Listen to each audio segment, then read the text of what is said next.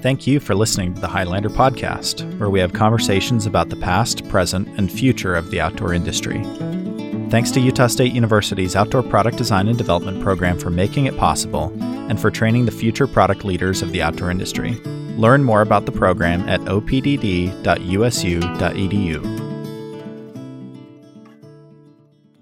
The Highlander Podcast is sponsored by the Outdoor Recreation Archive, a collaboration between OPDD and USU Special Collections to preserve the history and print materials of the people, products, and brands of the outdoor industry. Follow the archive at Outdoor Rec Archive on Instagram. The Highlander Podcast is sponsored by the Utah Outdoor Association, a business association focused on elevating Utah's outdoor industry through educational programming and events. Their membership consists of Utah's outdoor manufacturers, retailers, outfitters, and guides. Member benefits include networking opportunities, recruitment of talent, and brand promotion. More information about volunteering and membership is available at utahoutdoor.org.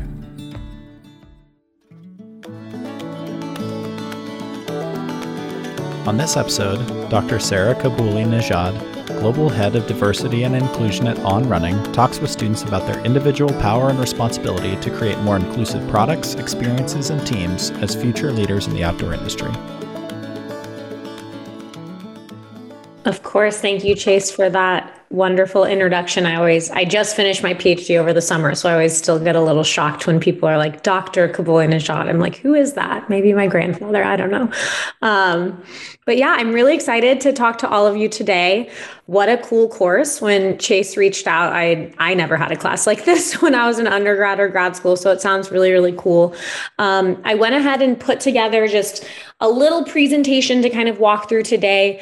But you'll notice pretty quickly, I'm a very casual presenter. I have a very interactive kind of style when it comes to these things. So please feel free, raise your hand or just unmute yourself, or I'll try to take a look at the chat if any questions come through. But I want to make sure you all really feel like this is a conversation and not me talking at you.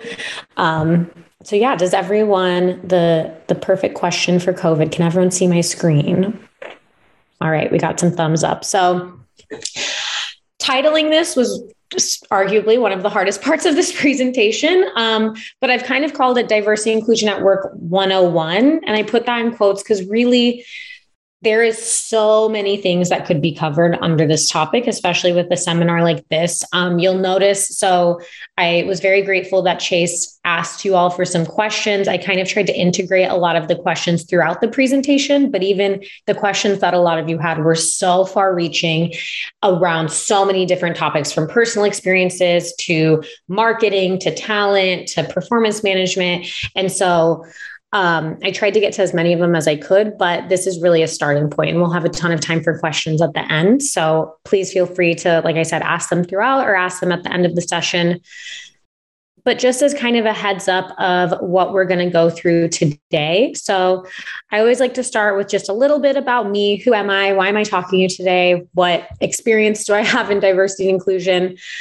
Going through a quick vocabulary lesson. So that sounds silly, but there's a lot of terms that float around in this space nowadays, and it's really important to be intentional about the words that we're using. Taking a look at some numbers. So I always like to highlight a lot of data when it comes to topics of people or diversity and inclusion. And then really starting to talk about why is this topic important, not just for us as an individual working at an organization or for our teams, but also for the companies that we're choosing to work for. Why do we need to focus on these topics? How can a company actually show their commitment to D&I? And then a lot of you, which was really inspiring to see, how can you actually drive diversity and inclusion at the companies you already work for or the companies that you're hoping to move into after your coursework is done? And then plenty of time for Q&A at the end. Chase, remind me, this class ends in 1 hour at the 12:30 mark? Yeah, it's a 50-minute class. So at the 20-minute mark. 20-minute mark. Perfect. Okay. So I will roll through this to make sure we have more than enough time for questions. So a little bit about me. Like I said, this was the summer I got my PhD. So love this photo, very exciting. But I'm originally from Omaha, Nebraska. So I'm from the Midwest. I did my undergrad and graduate studies there. So I got my bachelor's in psychology and a minor in history from Creighton. If anyone is watching March Madness, we pulled off some great things yesterday. So we will be playing again tomorrow. Highly recommend you all root for us. And then I got my master's and PhD in psychology, specifically focused on workplace psychology from the University of Nebraska at Omaha. And it was through both my undergrad and graduate studies, which it seems like in having a session on something like diversity inclusion for you all, it's very similar that at the time that I was going to undergrad or going to grad school, which was not that long ago, roles as head of diversity inclusion or someone who is specifically focused on this were very rare. I'd never really heard of it. So I never went to school wanting a role like this because they simply didn't exist, right? And what I really wanted to do, which I think you all should take into the roles that you're taking on, is how can I be aware of things related to diversity, equity, and inclusion and embed them into whatever role I decide to take on. And that is so far reaching. That can be if you work on a people or an HR team, that can be if you're in marketing, that can be if you're in production, if you're in research and development, really anything across the industries that you're looking to work on, you will benefit from having an understanding around diversity and inclusion. And that was really what brought me into the role that I have today. So I worked in HR technology, I worked in healthcare, mainly working in employee experience. But through all of that, I was always really interested, not just on what can we do to get people more engaged at work, reduce turnover, increase performance, but how does that differ for different groups of people? So we know men and women, for example, don't have the same experiences as at work. We know underrepresented racial groups don't have the same experiences as white people in organizations. We know disabilities have a huge impact on the way you experience the world of work.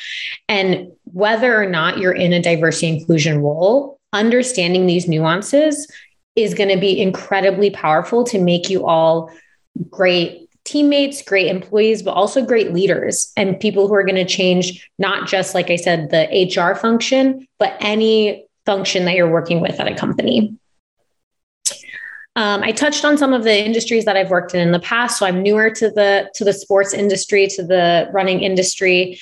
And then just I like to humanize myself a little bit. I like to eat out. That's one of my favorite hobbies. I live in Northern California, so Napa and Sonoma are my second home.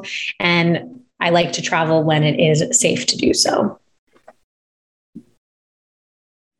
So I want to jump into a couple quick kind of vocabulary terms, because a lot of times these words get we say diversity, equity, belonging, inclusion, all of these acronyms all in one.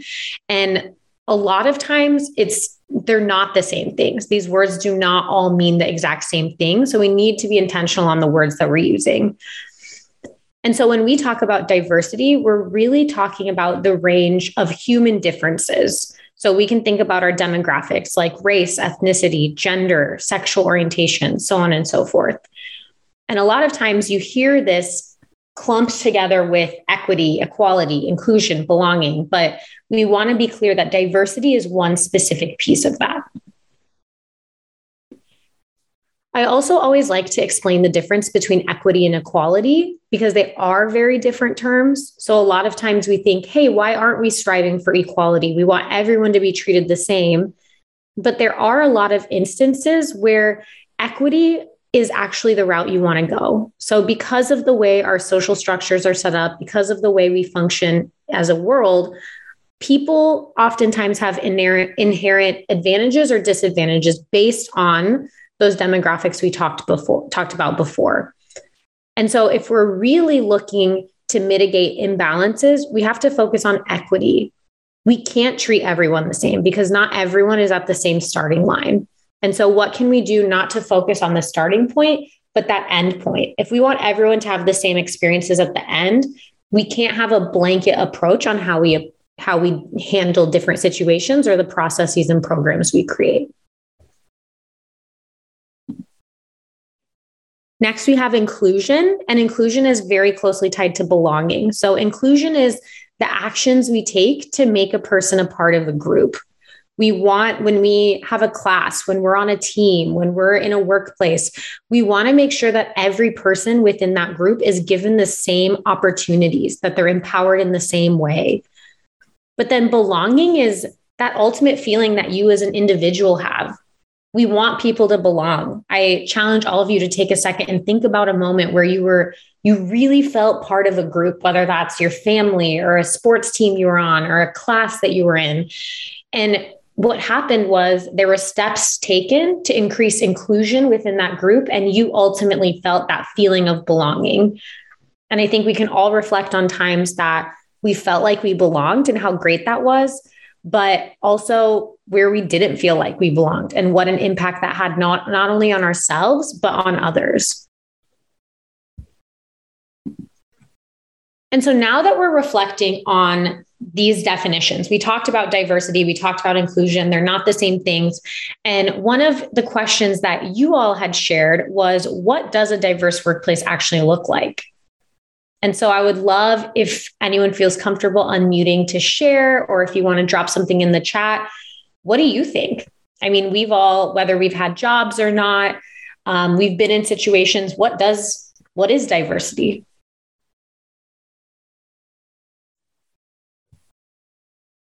I think it's people with like different experiences, not necessarily like it doesn't have to focus on the person itself, but like rather what they've gone through and what they've experienced. Yeah, absolutely. I love that. So not just, it doesn't always have to be about the individual, but what are the experiences, their thinking patterns, the way that they approach a problem.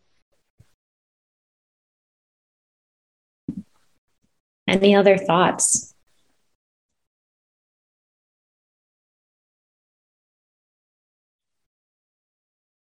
I think maybe a diverse workplace is one in which all input is valued equally. I think the more diverse ideas, the better the solutions are usually. Mm-hmm. Mm-hmm.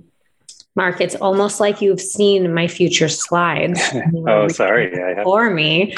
But no, absolutely. It's, again, different thought processes, different types of people. If we really think about diversity, you can define this in a million different ways. It can be people of multiple nationalities, of different racial groups, of different gender identities, of different sexual orientations, but really bringing all of those people together as diversity. And then, Mark, what you touched on is that inclusion piece where all the ideas are valued the same. It's not that the same group's ideas are always the ones that are taken and move forward with and focused on.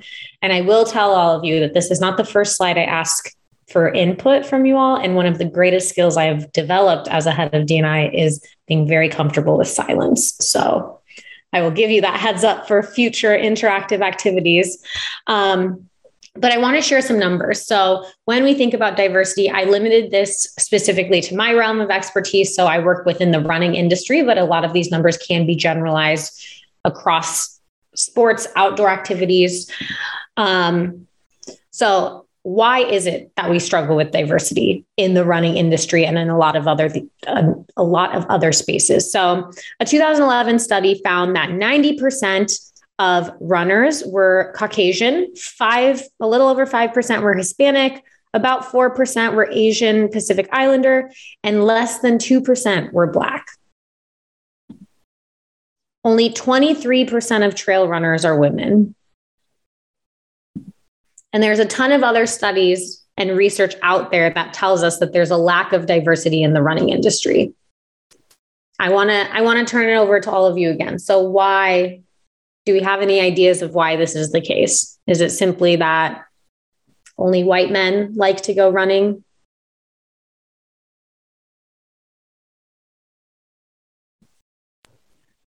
I believe it has to do with the history of what we in America itself had available to us.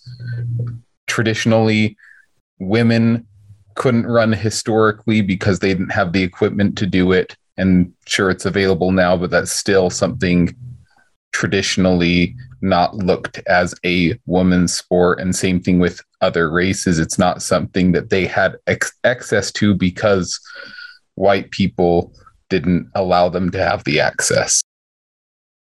Yeah, Matt, I love the point that you touched on. And I think it's something that I talk about so often when we talk about the industry as a whole is sometimes people say, oh, well, now running is open to everyone. Like you have the tools, you can just do it.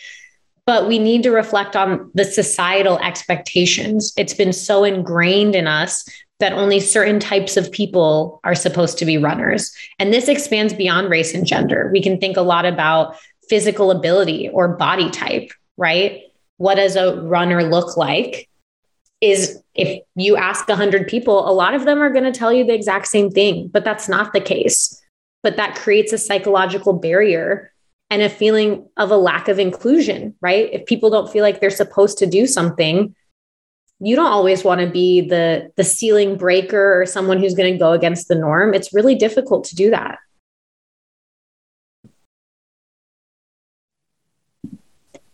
And so a couple of studies on why this is the case. So Gatorade recently did a great study on what are barriers to entry in endurance sport for underrepresented groups. And the number one reason that they found was safety.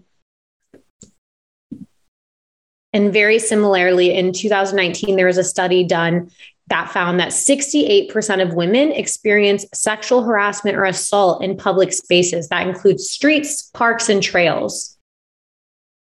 So if we think even from a basic safety access, a safety point of view, maybe I have access to trails, maybe I have access to a track, maybe I have a pair of running shoes. But if I don't feel safe participating in that activity, am I going to take part in that activity? I think even a more glaring example specific to the running industry is Ahmaud Arbery, and he was murdered going on a run. That is going to deter people from participating in this sport.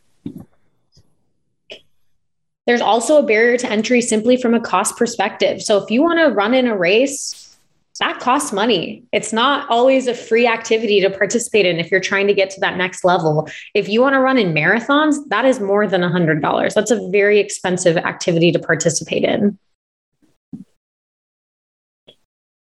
And if we think about access as well, it's a privilege to have a school that has a track, to live in an area that has a safe place to run. If you live in an urban area, if you live deep in a city, you may not have trail running. You may not even have sidewalks where you feel physically safe to run.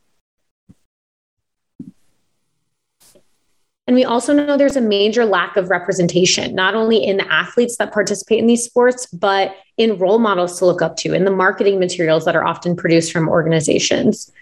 And while this is getting better, there's still a ton of work to do in all of these different aspects. Sarah, can I share a quick example? Yeah, absolutely. So I have a family member or someone very close to me, a woman who stopped running outside because she felt threatened. She bought an indoor, like a treadmill, just so she could run inside because she didn't feel comfortable doing that in our neighborhood here in Logan, actually. So just to emphasize that point. Yeah, absolutely. It's unfortunately, it's a very real experience for a lot of people. And so I want to move the conversation. So we know that the running industry or the outdoor industry, the sports industry has an issue here, but let's think about as our organizations. So why is diversity and inclusion important for us as individuals, for our teammates, and for the teams that we work on? So again, I'm data and research oriented. Research has found that diversity and or inclusion is associated with lower turnover. So people are less likely to leave your organization.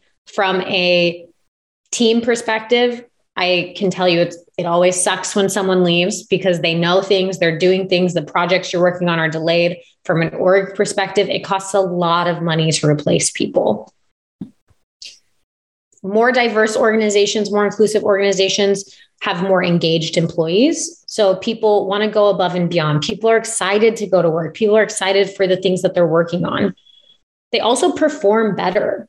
You do a better job when you're on a diverse and inclusive team, and you make better decisions.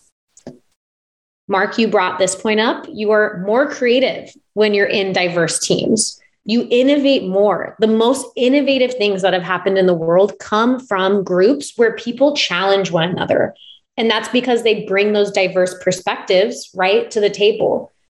But I want to highlight here, especially, you can bring as many diverse perspectives to the table. If you don't have a safe and inclusive space for people to share those ideas, it doesn't matter. So these two, while they're different things, they go hand in hand. You really can't do one without having the other. And if we think about this on a company level as well, people are more likely to buy or consider buying products if they view advertisements that are diverse or inclusive. So when I see an ad on TV, when I see a company that's consistently doing a great job of representing tons of different types of people that talk about teamwork, that talk about the human spirit and how we can all come together, I want to shop there. And that's not always an explicit thing. It can be a very implicit process. There's a lot of research that also shows if I even just see someone who looks like me in advertisements, not only am I more likely to purchase that product, but I'm also more likely to become interested in that idea of whatever it is that they're selling.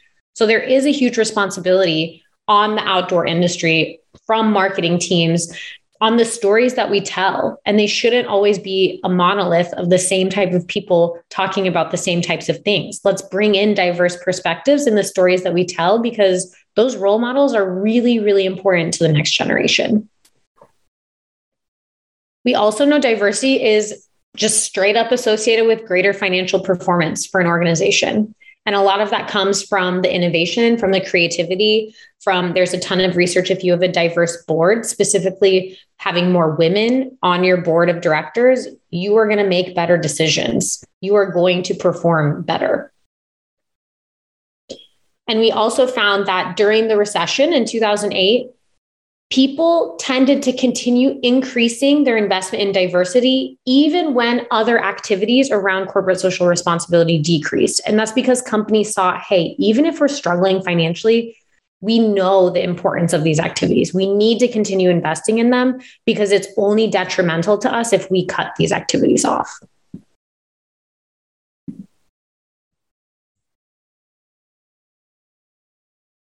And I'm sorry, I'm having some weird transitions here, but if you are interested, Catalyst has a great study at the bottom of this page, and I can share that link with you, Chase, afterward if anyone's interested.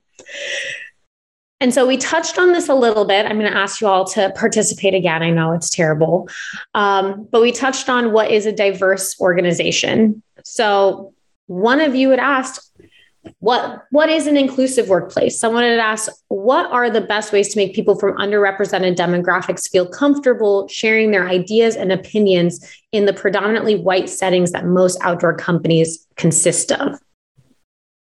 So I want to ask all of you, we know it's inclusion. We need to have an inclusive work environment for people who have different perspectives, who have different ideas to share that.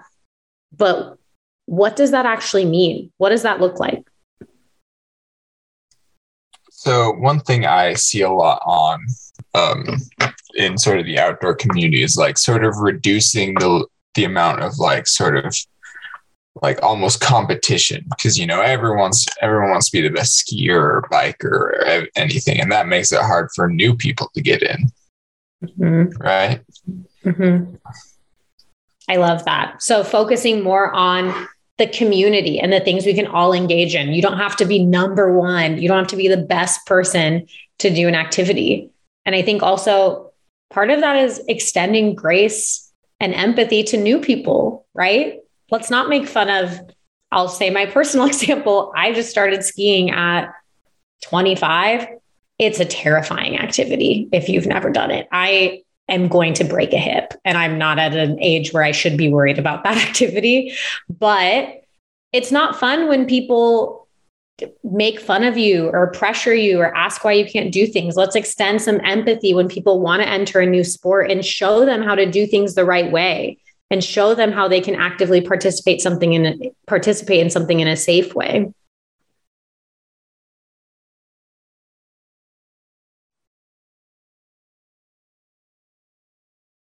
Maybe take a second. Oh, is someone going to unmute? Yeah, I was just going to say in regards to a workplace, like Mark touched on this earlier, but just consistently asking for input, even if it's people outside of your team, or like if you're a designer, maybe going to like the PLM or the developers and asking for their input on a design decision and things like that, just because the more opinions and like, I don't know, experiences that other people have, they're not yours. And if you just go off what you think, you're going to like tunnel hole all your work. Absolutely. That's such a good point, Nash. And honestly, that goes even beyond an inclusive workplace, right? If we have product designers that are designing things and not considering marketing or input from the companies we want to sell to or input from the consumer, you can have the greatest idea ever. But if we can't deliver on it in the other parts of the business, it doesn't matter. So that's both from an inclusion perspective of making sure people feel like they can share their opinion, but also from very much a business perspective.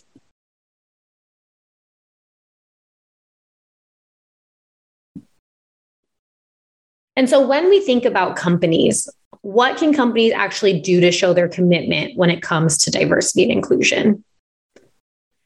I encourage, whether you all found your own company one day, you're in a leadership position, or you're working at a company, think about diversity and inclusion both internally and externally. So this shouldn't be something, one of the things I always share that I love the most about my job is my role isn't limited to the HR team.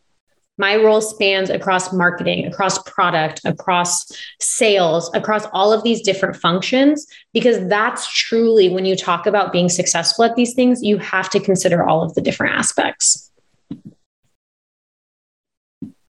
And so these aren't, by no means is this a robust, every single thing you should do, but a couple of starting points.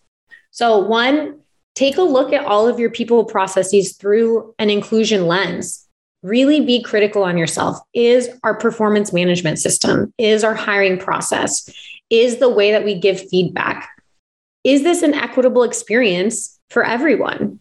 Are people having the same experiences and the same outcomes, or are they different based on demographics? Are women consistently getting lower performance ratings than men? Are white people getting hired at a much higher rate than other racial groups? Do we give feedback to people in different ways depending on the person that they are? As a part of this too, take a look at your physical work environment. There is so many resources out there now that can help you really reimagine how can we ensure people physically can come into your office. Obviously, with a virtual work environment, this is a little bit different, but there's also things you can consider. So do all of your teammates have the same ability to use a laptop? Do you need to consider screen readers? Do you need to consider bigger monitors for people who may be visually impaired? Are there other things that you can provide proactively so that people feel like, regardless of their background, they have the same ability to participate in the workplace? I also challenge companies all the time. We have a role to play in amplifying and highlighting underrepresented communities. That's through the content we create, the stories we share, the photos and the videos we share. And the biggest part of this is there is a strong connection of the internal and external side here. So not only what are the stories we're sharing, but who's behind the camera? Who's the writer of those stories? We need to make sure that it is our responsibility and that we're taking accountability to ensure that these stories are told in a proper way and in an authentic way. And that means not always taking an outside-in approach. Another piece of this is building a continuous feedback and learning culture. So I always say it on, diversity and inclusion is the never-ending marathon. We will never be done with this work. We will never say, cool, we are diverse today, we're inclusive today, Sarah can quit her job, and we will just maintain this as it is. Because inherently, when you're talking about people, people are constantly changing. The world is constantly changing. And we need to continue advancing and moving forward as we learn new things and being critical about every aspect of the workplace. And that means being really open that you can spend 50 years focusing on diversity and inclusion. You're going to make a mistake. You're not going to know something. You're going to trip and fall, and that is okay. You just have to be open to continuing to learn about these topics and being open when people share feedback that, hey, maybe that wasn't inclusive or maybe that wasn't the best decision. As an organization and even as individuals, you can set goals related to diversity and inclusion. So what are things as a team? And these aren't always going to be hard and fast OKRs like you do with sales numbers or ads or something like that. But hey, maybe you say once a week, I am going to read an article that talks about biases, and I am going to take one action to make sure that I am aware of my biases and push back when I see them happen in the workplace.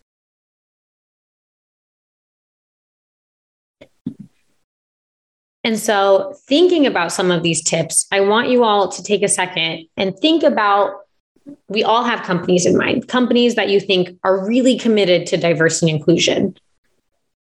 Why do you feel that way? Whether it's things we talked about on the last slide, or is there other things that you see companies doing that shows their commitment to diversity and inclusion? And this can be in the outdoor space, in the sports world. This could be a tech company. This could be a nonprofit.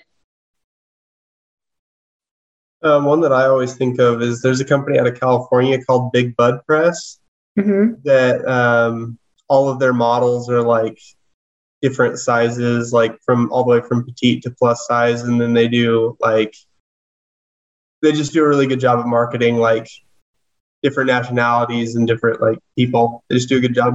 Yeah. Yeah, that's an awesome example showing that. I'm not familiar with the brand, so I don't know what are they clothing? I didn't hear what the name was. It's a clothing company called Big Bud Press. Okay, awesome. I will definitely have to check them out. But yeah, showing, and that when you do something like that, the very cool thing is not only are they showcasing different body types, for example, from a marketing perspective, that means their product is also built for different body types, which is phenomenal. That shows that holistic commitment to what we're talking about.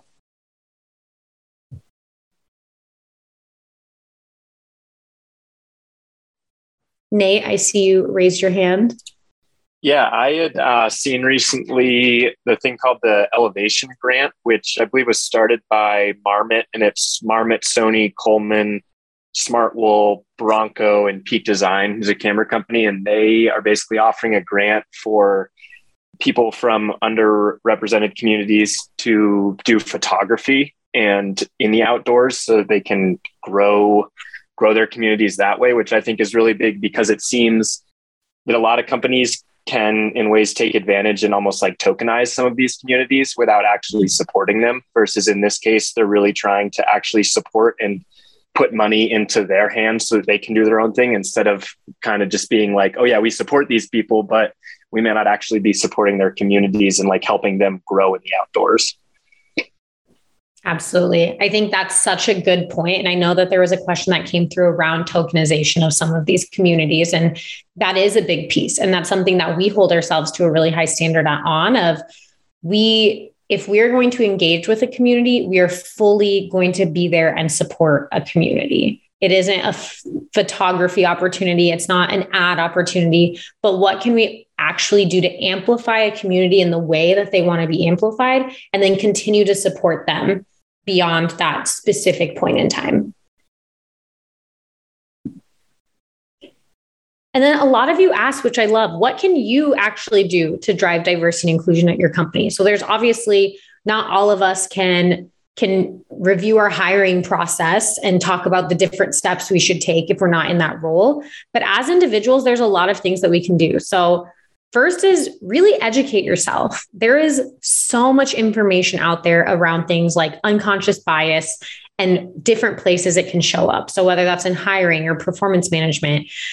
And not only educate yourself, but then commit to pushing back when these types of biases happen in the workplace.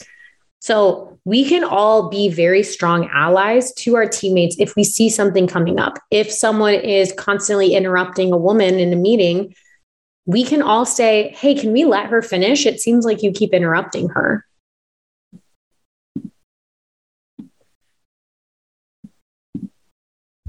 Also, get to know your teammates. So when we think about, if we all reflect on really inclusive places that we've been, that starts with psychological safety. And psychological safety is a really nice way of saying we're comfortable being around one another. We can be our authentic selves around one another.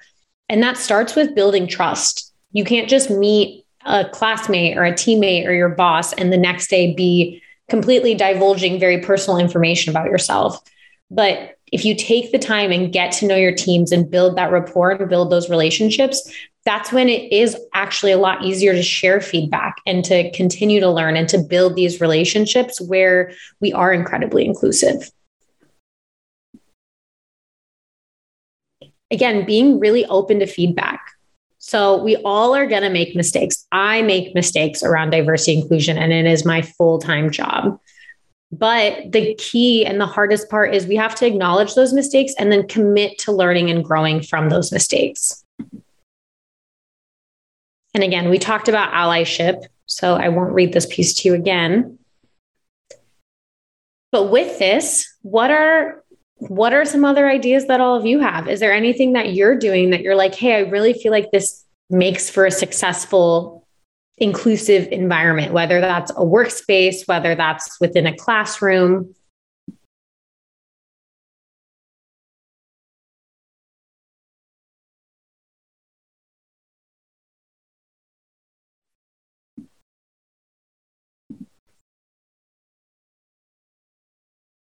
Nate, go ahead. One thing that I had been trying a lot, working on past DEI committees and stuff, and it's kind of hypocritical of me even talking right now, but just the idea that white men have had so much input for so long and are so used to talking whenever they want and dominating conversations. And so literally just talking less and giving other people more of an opportunity to give their opinions, because it's just ingrained in history and in the past of us to just overwhelm a conversation and act like it's only our views and opinions that matter. Yeah, I think it's a wonderful point, creating the space for others to be able to come in and enter conversation. I know one of the things that I always try to practice doing in meetings is, before we move on to a different topic, I will ask every person who has not spoken in the room, did you have anything that you want to add to this? And creating that space where someone can speak up and someone can share something if they haven't been comfortable doing so thus far.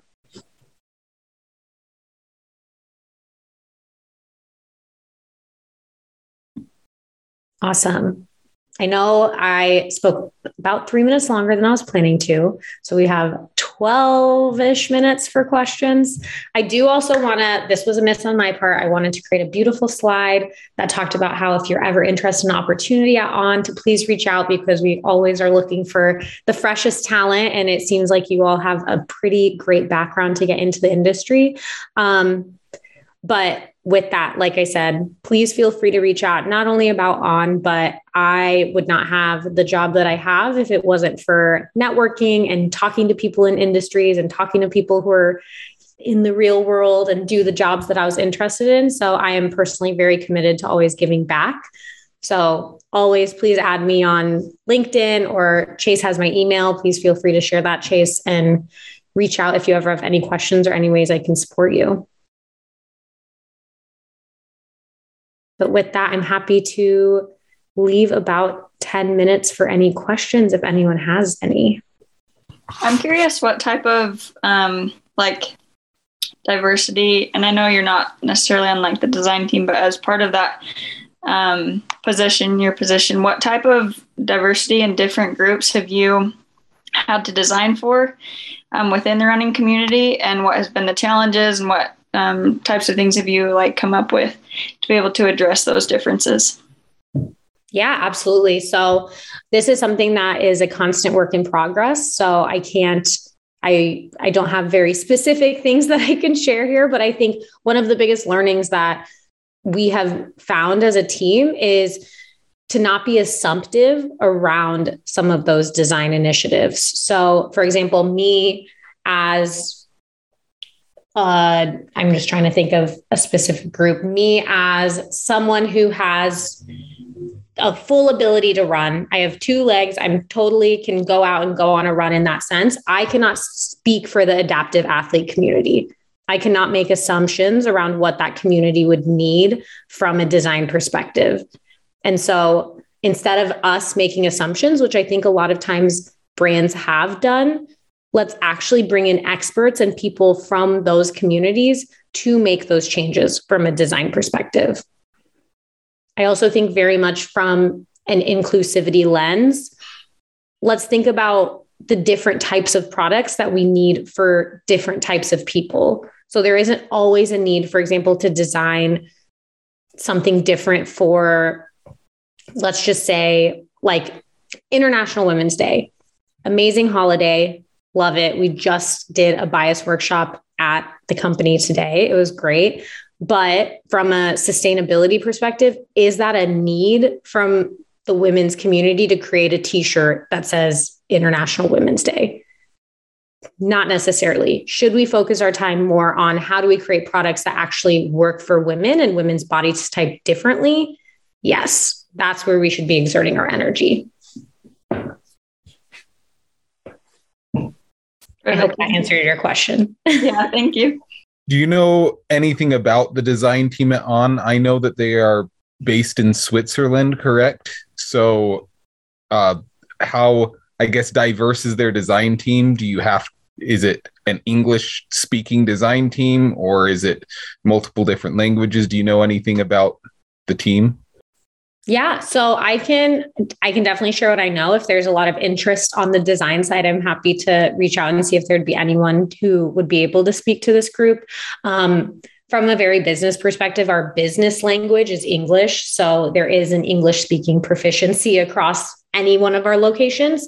And I think the beautiful thing, especially with our European team, is there's so many different nationalities that are represented in any one of our offices across Europe, because that is the nature of kind of working there. So it is very diverse.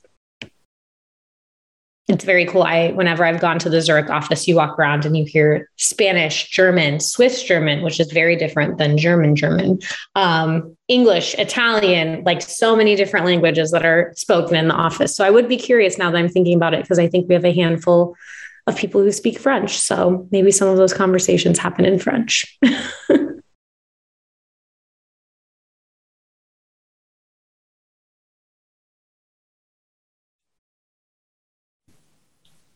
I've got a question here.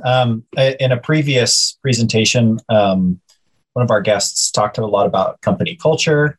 In a previous year, we had a guest speaker talk about like how to, like as the students are evaluating whether they want to work for a certain company, like looking at the company culture is a critical piece to that. You're interviewing the company almost as much as they're interviewing you in some ways. Mm-hmm. How would you recommend students decipher whether a company is truly invested in D&I efforts or if it's more performative?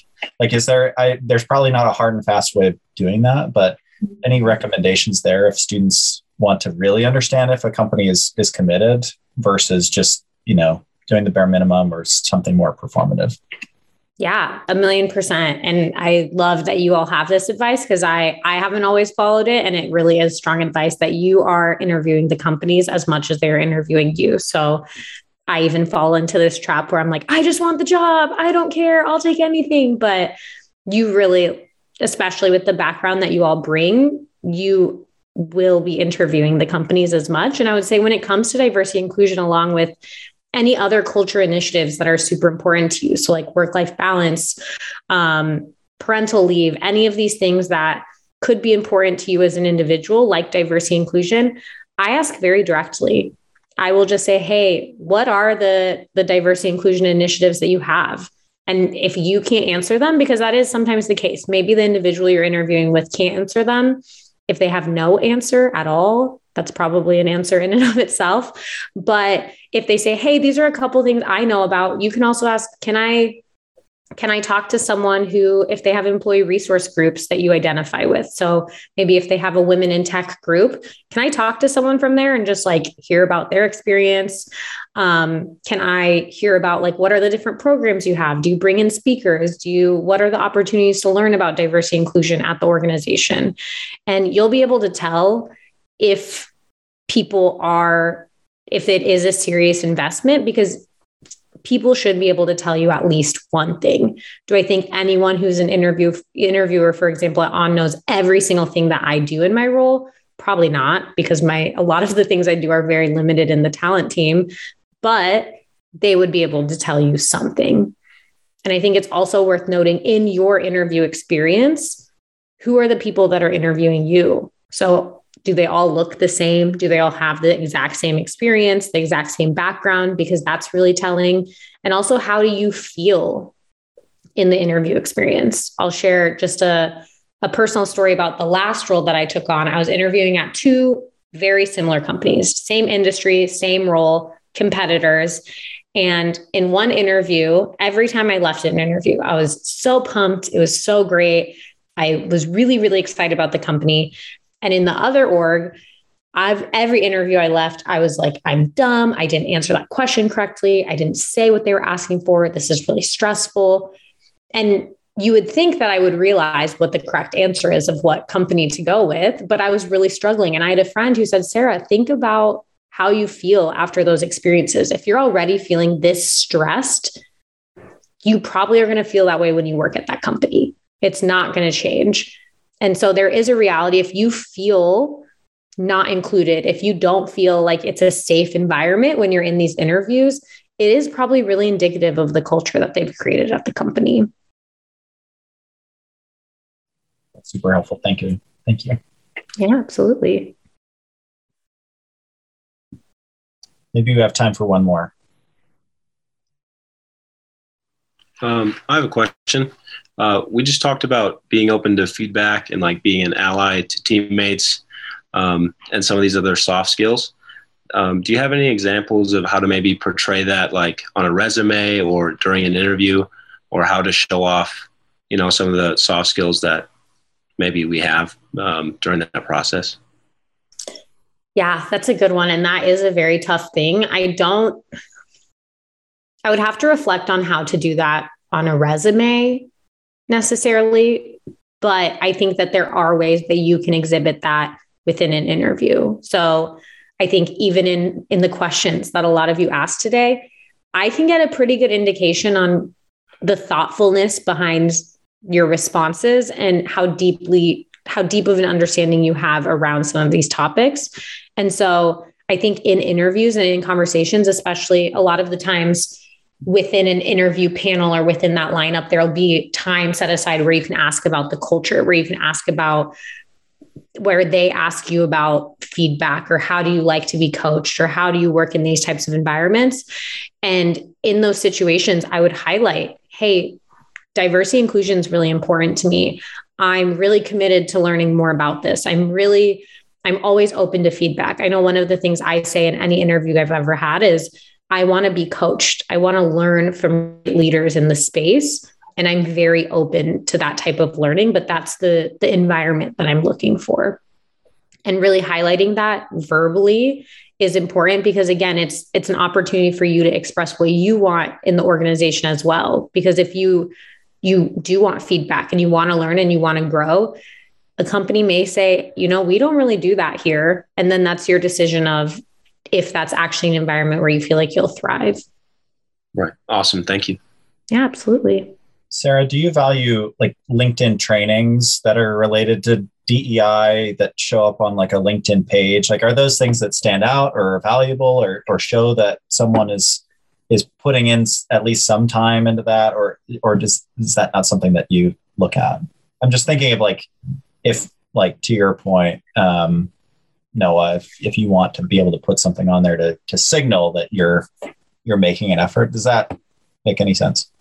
I'm not as familiar with like the LinkedIn trainings. I know now that you're giving that example, though, one thing, if you have been involved in some sort of diversity and inclusion organization, definitely highlight that, or any type of diversity inclusion work. So for example, I led an employee resource group at my last organization that was focused for people of color. And that is a thing I put on my resume because that is work that I did. And so I think a lot of times we limit ourselves in our resumes to formal work experience. But if you're volunteering at an organization, if you're leading an initiative, that should go on your resume. And it's the exact same for diversity inclusion initiatives. If you're doing the work, put that on your resume. And there's ways to get involved with clubs on campus. We have a great inclusion center here. Maybe there's some ways to get involved that way. Our program, we've started a DEI student committee that coordinates with our DEI faculty committee. And so if you want to be a part of that, email me or email Julie, and we can get you to be involved in that too. And I would also say, I know we're out of time, but you can build some of this into your portfolio projects, whether you're PLM or development or design. I mean, the types of projects and consumers you're designing for will signal that too and show that you're thoughtful about these topics. So anyways, Sarah, this has been fantastic, super helpful, super informative, great questions from everybody. Thanks for taking the time. I know a number of people have already connected with you on LinkedIn. Is that probably the best way to move forward and reach you? Absolutely. Please feel free to connect with me. Ooh, it's Friday. In that way, or Chase, please feel free to send everyone my email address. I can say I'm not the best at getting back to LinkedIn messages, but I try really, really hard, but email is a much better way to reach me. But this has been a pleasure. You all are great. This is a phenomenal seminar. I'm really happy to be here, and I hope to stay connected with a lot of you moving forward. Thanks for listening to the Highlander podcast. For more conversations with outdoor leaders, subscribe wherever you listen to podcasts, watch episodes on the Outdoor Product Design and Development YouTube channel, or on opdd.usu.edu/podcast. Follow along on Instagram at USU Outdoor Product and let us know how you're enjoying the show.